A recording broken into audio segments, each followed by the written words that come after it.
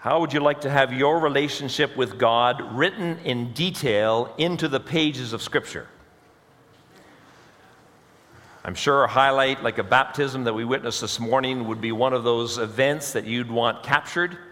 You'd want everybody to sense what you were sensing, the presence of God, the sense of obedience to Jesus Christ. What a privilege to witness others declaring their faith in Jesus Christ. But not all the Christian life is lived on the mountaintop, is it? There are times in the valleys, there are times in shadows and storms that we turn away from God. Today we're continuing on in this fall series that Pastor Rick has been leading us in, entitled Unlimited, God's Rights Over Ours.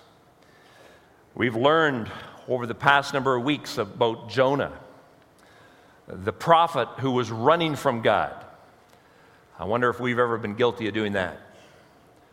Or how about Hannah, the woman of God, who in the midst of very difficult life circumstance poured out her heart, prayed to God. Or how about young Samuel, who was hearing from God at such an early age? What a spectrum of those who were engaged in a relationship with God.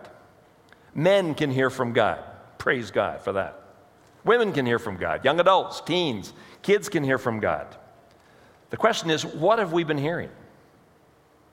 What have you been hearing from God? What have I been hearing from God during this past week? Do you recall the truth that Pastor Rick shared with us a couple of weeks ago as we looked at the life of Samuel? He cited the passage which says, "The Lord continued to appear at Shiloh, and there he revealed himself to Samuel through his word." God did that to Samuel. He does that to us, doesn't he? Through his word, which has been preserved, translated into a language we understand, he reveals himself. He shows us who he is. He shows us who we are. And he shows us his amazing desire for us to have a relationship with him. Would you take your Bibles, please, and turn to Genesis chapter 11. Today, I want to guide us through the study of Abraham, who is following God's call. Abram, as he shows up in the text, is a man of God who becomes a very prominent figure. 4,000 years ago he lived, close to 2,000 years before Christ. And it's remarkable, during the ministry of Jesus, Jesus himself said, "Abraham rejoiced to see my day. He saw it and was glad." Abraham's a man of faith, a man of action, a man of trust, a man of obedience, a man who also was a sinner. And we'll see that as we unpack this together. Genesis, of course, is the book of beginnings. That's the first book in our collection of 66 books. And I have for you on the screen a simple outline that really divides the book at chapter 11. Genesis 1 to 11 really focuses on 4 events: creation, the fall, flood, and nations. God creates the earth, creates things perfectly. He speaks things into existence. The Latin expression ex nihilo, God speaks out of nothing. He creates all that we enjoy out of nothing. And then very soon into the pages of Genesis, we read of the disobedience of man. One choice, one act of disobedience that brought the entire human race into sin. And then God judges the earth through the flood and preserves Noah, the man who believed God, the man who trusted God and built himself an ark despite the hostility, despite the ridicule of his neighbors over 120 years, and God saved him. And then, of course, the nations. That's where we'll launch the context for our study today. Genesis chapter 11, as the people begin to scatter all over the earth, and they build a tower, which we'll come to in a few moments. Then the balance of the book is taken up with 4 major characters. Genesis 12 through 50 deals with Abraham, Isaac, Jacob, and Joseph. And God zeroes his attention in on this one family line. He takes Abram, a man who is living in an idol-worshiping family, calls him by name, invites him to come out from his family, from his country, from his own people, and God promises to build a great nation through Abraham, and does exactly that. In Genesis chapter 11, we have the account of the story of Babel. Look with me, please, at verse 1. Now the whole world had one language and a common speech. At this point in human history, There are no translators needed. There is only one language and everybody shares it. And as a result of this one language and this one purpose, the people gather together and in verse 3 decide that they're going to build something. They're going to build a tower, and the purpose, the motive for their building project is revealed to us in verse 4. Then they said, "Come, let us build ourselves a city with a tower that reaches to the heavens." Notice this, "so that we may make a name for ourselves and not be scattered over the face of the whole earth." Most of the people who have lived on planet Earth, left to their natural ways, natural resources, are seeking to build a name for themselves. Would you agree with that? In today's multimedia, social media world, we see that more and more. The word selfie has now been entered into the dictionary. There's something about taking a picture of yourself, about capturing what you've done, who you are, who you hang out with, all the wonderful occasions that no one else cares about. We make a name for ourselves, and that traces back. This is an old problem, isn't it? This is a root issue.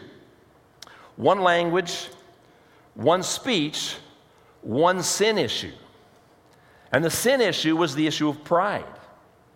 The issue was they wanted to build a name for themselves.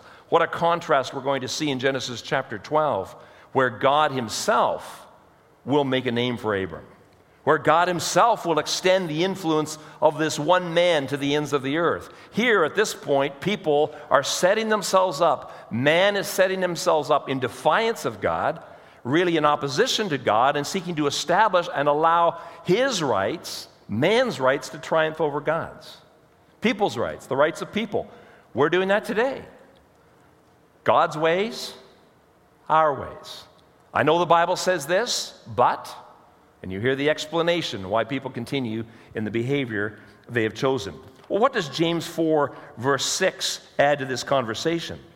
What does the New Testament teach us about God's response to pride? God resists, or God opposes the proud, but gives grace to the humble. God is resistant all the way through the pages of Scripture. God resists individuals, nations, people groups, families, who manifests this core issue of pride. But on the other hand, in contrast, he gives grace to the humble. He deals with a woman like Hannah, the mother of Samuel. This broken woman who shows up at the place of worship, who is ridiculed, as it were, by the priest of the day, who thinks she's under the influence of alcohol. And God shows this woman incredible grace. And she pours her heart out to God, similarly to the way Mary, the mother of Jesus, poured her heart out to God in Luke chapter 1. We break into this account in verse 27. As you look through chapter 11, you see this scattering, and God confuses the languages as he comes down in judgment.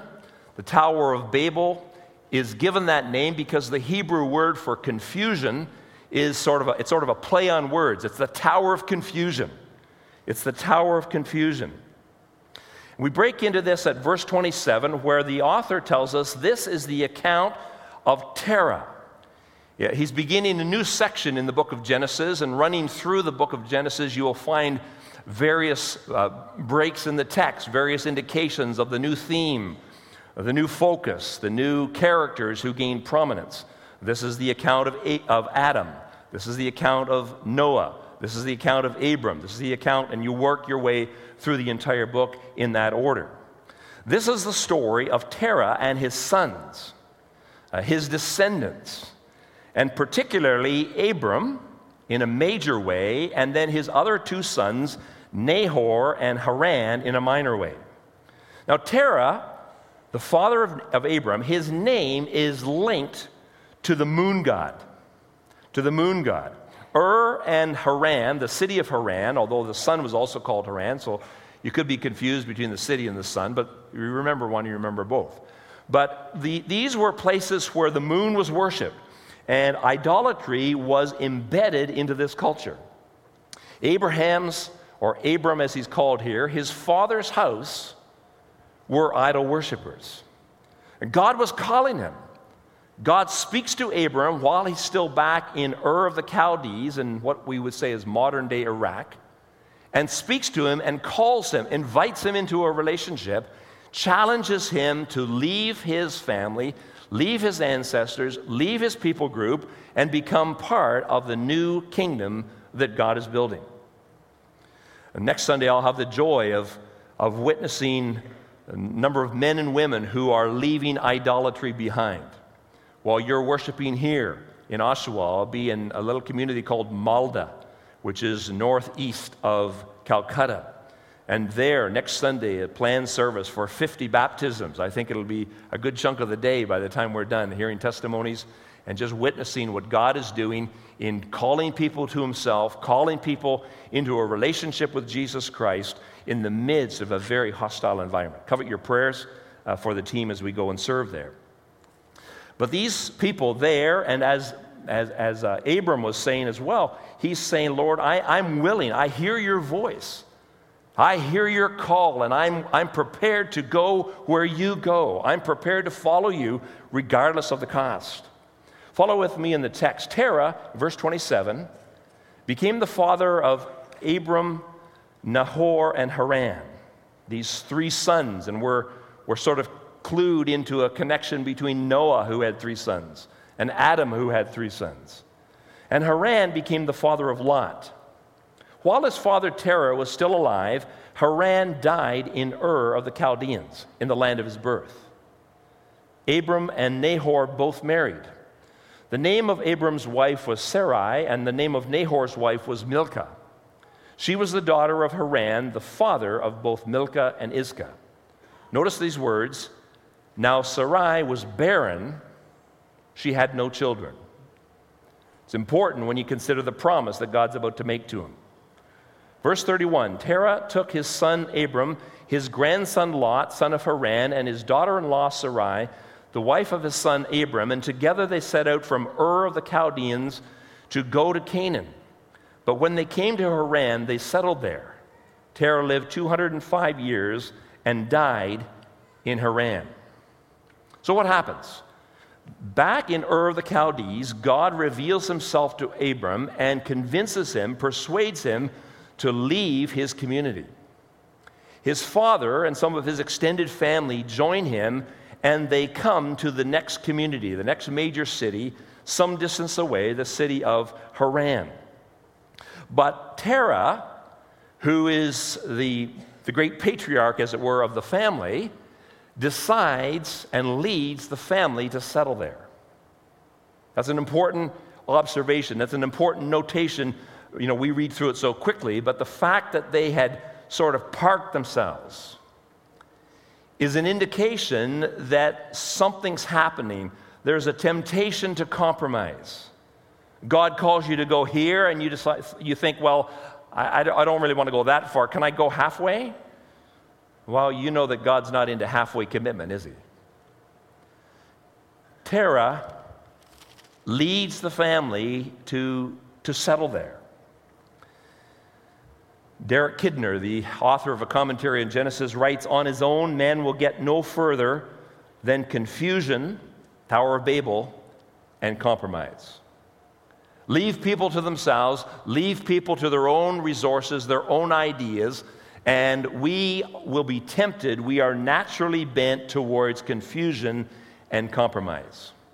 I'm sure in our own circle of influence, in families, with co-workers, with people in our own circle that we interact with weekly, we've met people who are confused, who don't know their purpose, who've lost their meaning. One of the great challenges for dealing with millennials is the sense of despair.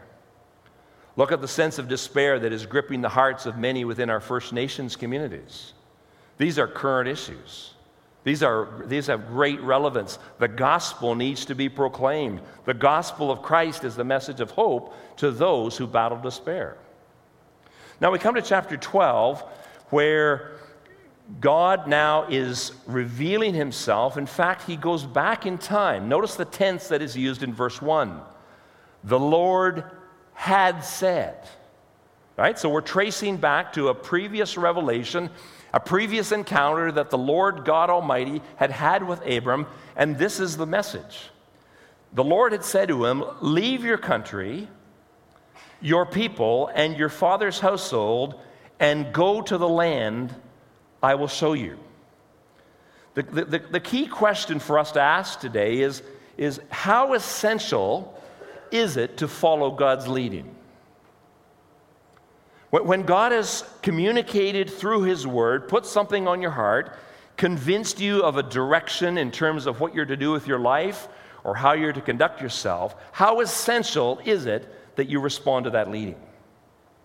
Can you just brush it off as a passing emotional response, or does God hold us accountable for the truth He's unpacked and revealed to us?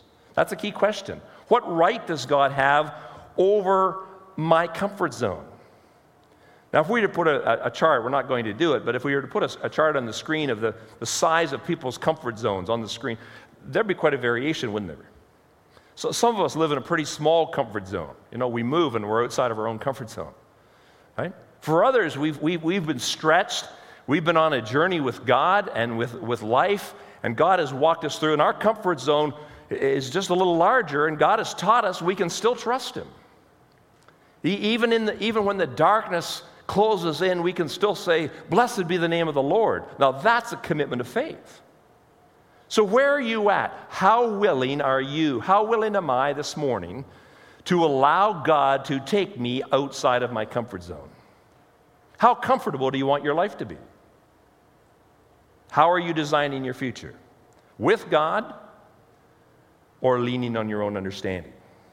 Well, there are two commands that are pressed on Abram in this communication. In verses 2 and 3, God, who has revealed Himself to Abram, challenges him to do two things. Well, beginning in verse 1 as well, but verse 2 and 3, follow along. Here's the direct quote. "I will make you into a great nation, and I will bless you. I will make your name great, and you will be a blessing. I will bless those who bless you, and whoever curses you I will curse, and all peoples on earth will be blessed through you." Two commands specifically addressed to this man, and the impact of his obedience ripples into his family. If Abram obeys and leads his wife and family, the whole family unit will be able to declare like Joshua, "As for me and for my house, we will serve the Lord." Now, here's the principle that I want us to grasp this morning. Three things we're going to work through. Principle number one, the commands of God to us rest on the promises of God for us. The commands of God to us. When God commands us, when God instructs us to do something, whenever you find a command in Scripture, you will find that command, that demand that God puts on your life rests on His promises. God establishes for us in our relationship with Him who He is, what He's done for us, what He's provided for us, and then on the basis of that firm foundation, He then commands us to act. And so here is Abram being told by God, first of all, go. Leave your country. Leave your people group. Leave your household. How many of you are immigrants to Canada? I mean, in one sense, we all are, aren't we? Right? What's it like to say goodbye to your country, to your homeland? You've been on that journey. You know the challenge to bid farewell, and it gets pretty emotional whether you're boarding a plane or boarding a ship or whatever means of transportation you came here years ago or more recently. Abram was called to leave. Abram was called to go out. God was sending him out. He didn't know where he was going, but he knew, he was persuaded that God had called him. And the adventure, I'm sure, seemed exciting and challenging until he ran into some difficulty. He takes this 1,000-kilometer journey from Ur to Haran and ultimately down to Canaan, modern-day Israel. And then while he's there, he bumps into a famine. Everything's going great. It's been a great thing to move. It's been wonderful to relocate until the problems come. And I'm sure some of you have had that experience. All of a sudden, the grass that you thought was greener on the other side of the fence looks more like AstroTurf, right? It's just something that's not quite as appealing. Things aren't going quite as well. They all lived happily ever after is sort of, a book ending in a nursery rhyme, but it's not our life experience. So the command by God, first of all, is go. And he supports it with 3 promises. Notice this. Notice the promises. Notice it's the Lord God, the maker of heaven and earth, has focused his love and affection on this one person. And what a contrast to chapter 11. Chapter 11, all the people who are there together are concerned about separating and dividing, and they have to mobilize all their effort and decide to make a name for themselves. Here, God says to this one man, if you'll trust me, if you'll obey me, I will make a name for you. What a contrast. So here's the promise. Number 1, I'll make you into a great nation. Now remember, they're childless. I'll bless you. Well, how are you going to measure that? Lord, what will that look like? What does the blessing of the Lord look like 2,000 years before Christ? What does the blessing of God look like in 2016? I'll make your name great. How do you know when that's happened? Survey the residents of Canaan when Abram receives this promise, and I'm sure not one person or just a handful of people will know who he is. And now go around the world in 2016 and discover people of Islamic faith and Jewish faith and the Christian faith who trace the history of their faith, rightly or wrongly, to Abram. The second command is to be a blessing. Be a blessing. Go and be a blessing. And again, God supports his command with 3 promises. Number 1, I will bless those who bless you. I will favor those, Abram, who favor you. Secondly, I will curse him who curses you. Notice the singular is used as opposed to the plural. God, it appears, seems to be guiding Abram that more people will bless him than curse him.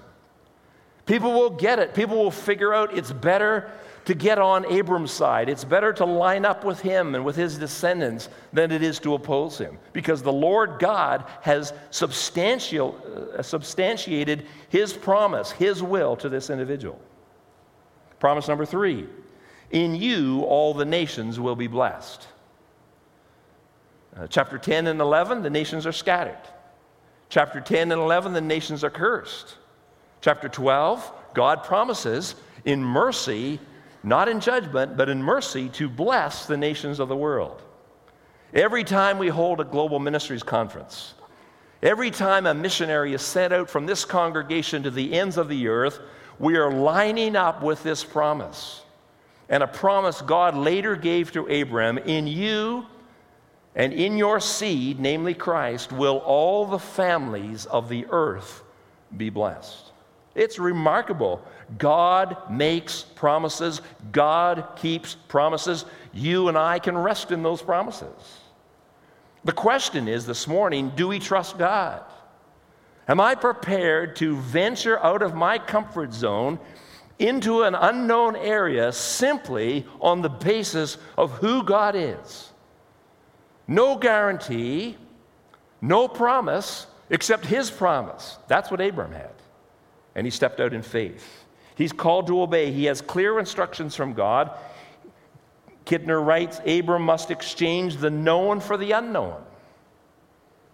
It's easy to stay in Haran. It would have been easy to stay in Ur. Now he's going to a land he doesn't know. On the way and during his journeys, he'll live in a tent. Hebrews 11 uses that as an illustration. Those who have their mind set on earthly things live in cities. Those who have their minds set on heavenly things live in tents. It's the idea that in that country, you detach, as it were, from the things of this world. Now, obviously, we're not going to go too far into the winter in a tent, unless it's a really good tent, right? But the reality, the question for us to ask is, how attached are you and I to the things of this world. No one can serve two masters, Jesus said, did he not? You can't love God and mammon or money at the same time. You either love one and hate the other, or you despise one and you cling to the other. You cannot serve God and money. That was true for Abram, even though God blessed him. And he did become very, very successful. So he must find his reward. Notice this. Abram must exchange the known for the unknown. He must find his reward in what he could not live to see. God promises this great nation. This won't happen for years. It will happen beyond his lifetime. Will he still trust God? In what was intangible. How do you know when your name's been made great? I mean, it's easy for us to look back and see thousands and millions of people who hold Abram in high regard, who know his name, who show great reverence to his name despite the differences in their faith. And in what God would impart. How do you measure blessing? The principle for us to establish this morning and to fix our minds on is this, echoed in the words of St. Augustine: what God commands, he also enables. If God has commanded you, if God has commanded me to do something, he will provide the resources to do it. He is Jehovah Jireh, the Lord our provider. If he gives you direction, he'll give you the enablement to keep those directions. If he commands you to do something, he'll give you the grace to do it. But we enter into the picture when we decide how much we believe or how much we are willing to submit to his commands. How willing am I to take God at his word? What has God been commanding you? What has God been commanding me? What promises has he assured us with from his word? He speaks to us, and then he awaits a response. He calls us, like Samuel, like Hannah, like Jonah, like Abram, to respond to his word. The issue is not ignorance for us. The issue is compliance. Hardly any of us can say, well, I didn't know what God wanted me to do. Would you agree with that? We know what he wants us to do. We know where he wants us to go. We know what he wants us to be. What's the problem? We don't want to do it. He says this way, and we're more like Jonah. We line up with Jonah. We're headed the opposite direction to run away from his command. Principle number one, the commands of God to us rest on the promises of God to us. Genesis 12, 1-3. The second principle, in verses 4 through 9, the directions of God for us are further confirmed in the path of our obedience to him. If and when you finally decide to obey God, you will discover he will confirm that obedience. Amen? Amen. God is faithful.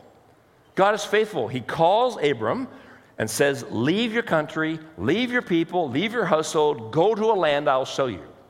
Abram does that, gets to the land, and what happens? Verse 4 of Genesis chapter 12. So Abram left, as the Lord had told him, and Lot went with him. He was 75 years old when he set out. He took his wife, his nephew, all the possessions they'd accumulated, and the people they'd acquired in Haran, and they set out. They did exactly what God called them to do. Abram traveled throughout the land as far as the site of the great tree of Moreh at Shechem. At that time, the Canaanites were in the land. Now he's here. Now he's arrived. He's at least in the community where God wants him to dwell. And verse 7, surprise, surprise, the Lord appeared to Abram. It's been some time. And the journey between when he first appeared and now has been a journey of faith, just like it is for us. There may be long periods of time where you are simply walking forward by faith, where you take the next step uncertain of even your own position, but fully certain of who God is. What a blessing to know God. What a privilege to know that we can trust in the Lord with all our heart. We don't need to lean on our own understanding. We can acknowledge him in all our ways. He will make our paths straight. He will direct us. Abram discovers that. And as the Lord appears to Abram in verse 7 and says, "To your offspring I will give this land," what's his response? How do you respond to a God who has revealed himself to you? You worship him. You honor him. You order your life in such a way that even your neighbors know there's a difference. You're trusting this God. And so Abram gathers some stones and builds an altar there to the Lord who had appeared to him. Well, he's a bit of a nomad, right? He's got flocks and herds. He's got to move them around to get grass and water so they can survive, so they move on to another community. Verse 8. From there he went on toward the hills, east of Bethel, and pitched his tent. There it is again. With Bethel on the west and Ai on the east. What does he do? New location? New community, same God. The reality is for us that when we change locations, we don't change God's. When you have a change in your circumstances, you may still trust the God who called you. The God who spoke to you in the light is still with you in the darkness. Praise his name. And there he built an altar to the Lord and called on the name of the Lord. Here he is. His worship is in the present tense. His engagement with God, who has revealed himself and directed his step, is in the present tense. He wants to be up to date with God. He wants to be current in his worship of God. How about us? How about us? Friends, what distinguishes us from our neighbors? Would others see us gathering stones, as it were, and prioritizing the worship of God in a very pagan culture? I dare say these 50 men and women I'll see baptized next Sunday are going to stand out in a village community where they've declared their abandonment of idolatry, their abandonment of false gods in honor of Jesus Christ. Everyone will know. Pray for the leader of the pastoral leader that Pastor Rick and Pastor Jonathan and I have had a part in training. His mother was killed a week ago in a bicycle accident.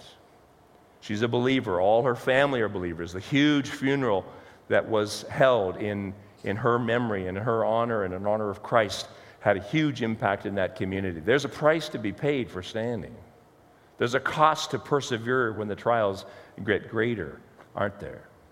Our obedience must be God-centered and will be God-centered. Oh, that this text ended in verse 9. Oh, that the writer had been able to close this chapter of Abram's life by saying Abram was shown the way by God. He came to this new community, this new country under God's direction. He established himself there under God's direction, and he worshiped God the rest of his life. But we have for us, recorded in black and white, the sad chapter of a failure in faith. Follow with me in verse 10 and 20 as we look at this third principle. Here's the principle. The absence of God-given guidance should alert us to dangers which await us. Look at verse 10. Now there was a famine in the land. You can expect, here's the principle, you can expect that if you're on a journey of faith with God, if God has led you and confirmed his guidance to you, your faith will be tested. It won't get easier. Maybe that disappoints you, maybe that surprises you, but the reality through the scriptures is that the longer you journey in faith, the more challenging your faith is tested. Now, how does Abram respond to this famine? He set out, he continues towards he's going into a desert area. You know there's a lack of water. The famine is great, and he chooses to go down to live there for a while. He moves into Egypt because the famine was severe. Should he have gone? There's no indication in this text. You can read in vain through all of these verses. There's no place where Abram consults God. Just as in certain chapters of your life and my life, where we blindly go ahead, making life-altering decisions without talking to God. Seek first the kingdom of God and his righteousness. Isn't that the appeal of Jesus? Trust in the Lord with all your heart. Don't lean on your own understanding. Now, that text wasn't written. But God had revealed himself to Abram. God had guided Abram. And yet here, at this point, this man of faith, this man who's called the friend of God, wanders off the path of faith into his own thinking. Been there, done that. Been there, done that. Thinking we know better than God. Thinking our way, our counsel, is wiser than the time-tested pages of God's Word. He set out, and as he was about to enter Egypt, he said to his wife Sarai, I know what a beautiful woman you are. Now that's a great thing to say to your wife. Men, just, you can mark that down. This is if you've run out of compliments, like we sometimes often do, and we don't say them when we should. This is not a Father's Day sermon, or a marriage seminar, but that's not a bad thing to say. But then what does he do? I know what a beautiful woman you are, and when the Egyptians see you, they'll say, this is his wife, they'll kill me. Oh, poor me, and let you live. Say you're my sister. Would you tell just a little lie? We're half brother, half sister. Just let's fudge the truth a little bit. It'll soon be over. Men, when we pressure our wives to compromise truth, we failed as husbands. When we've urged our kids to just twist it, no, Dad's not home when he's lying on the couch. How careful are we? How easily do half-truths creep into our conversation? So, she gives no response, at least the text says, and when she came to Egypt, the Egyptians saw that she was a very beautiful woman. Verse 15, when Pharaoh's officials saw her, they praised her. She was taken into the palace. He treated Abram well for her sake. He acquires all of these sheep. Pharaoh says, I'll just give you everything. She's such a beautiful woman. This is incredible. This is the great bride price you want? Sure, no problem. But the Lord. That changes everything, doesn't it? Things are going just great in your new pattern of sin, but the Lord. And the Lord, the all-knowing God, sees. And inflicted serious diseases on Pharaoh, and Pharaoh summons Abram and says, What have you done to me? He concludes that he's in a bad relationship. This has to be severed. This has to be broken. He says, take your wife and go. And he gave orders about Abram to his men, and they sent her on his way. What's been happening? Abram has been entangled by sin. It's a little sin, isn't it? I mean, it's only a half-truth. It's not that big a deal, is it? Well, it is deception. It is a lie. And God knows it. And Abram knows it. And Sarai knows it. And Pharaoh knows it. And instead of going down to Egypt to bless the nations, Abram brings actually a curse into this community. Friends, even great saints have their sin struggles. What does Hebrews 12 say? Since we are surrounded by such a great cloud of witnesses, let's lay aside every weight. It's a picture of a runner taking off all that extra, clothing that's not needed. And then it says, and the sin which so easily entangles us. Let's set that aside. And let us run with patience the race marked out for us, looking unto Jesus, the author and finisher of our faith, who for the joy that was set before him endured the cross.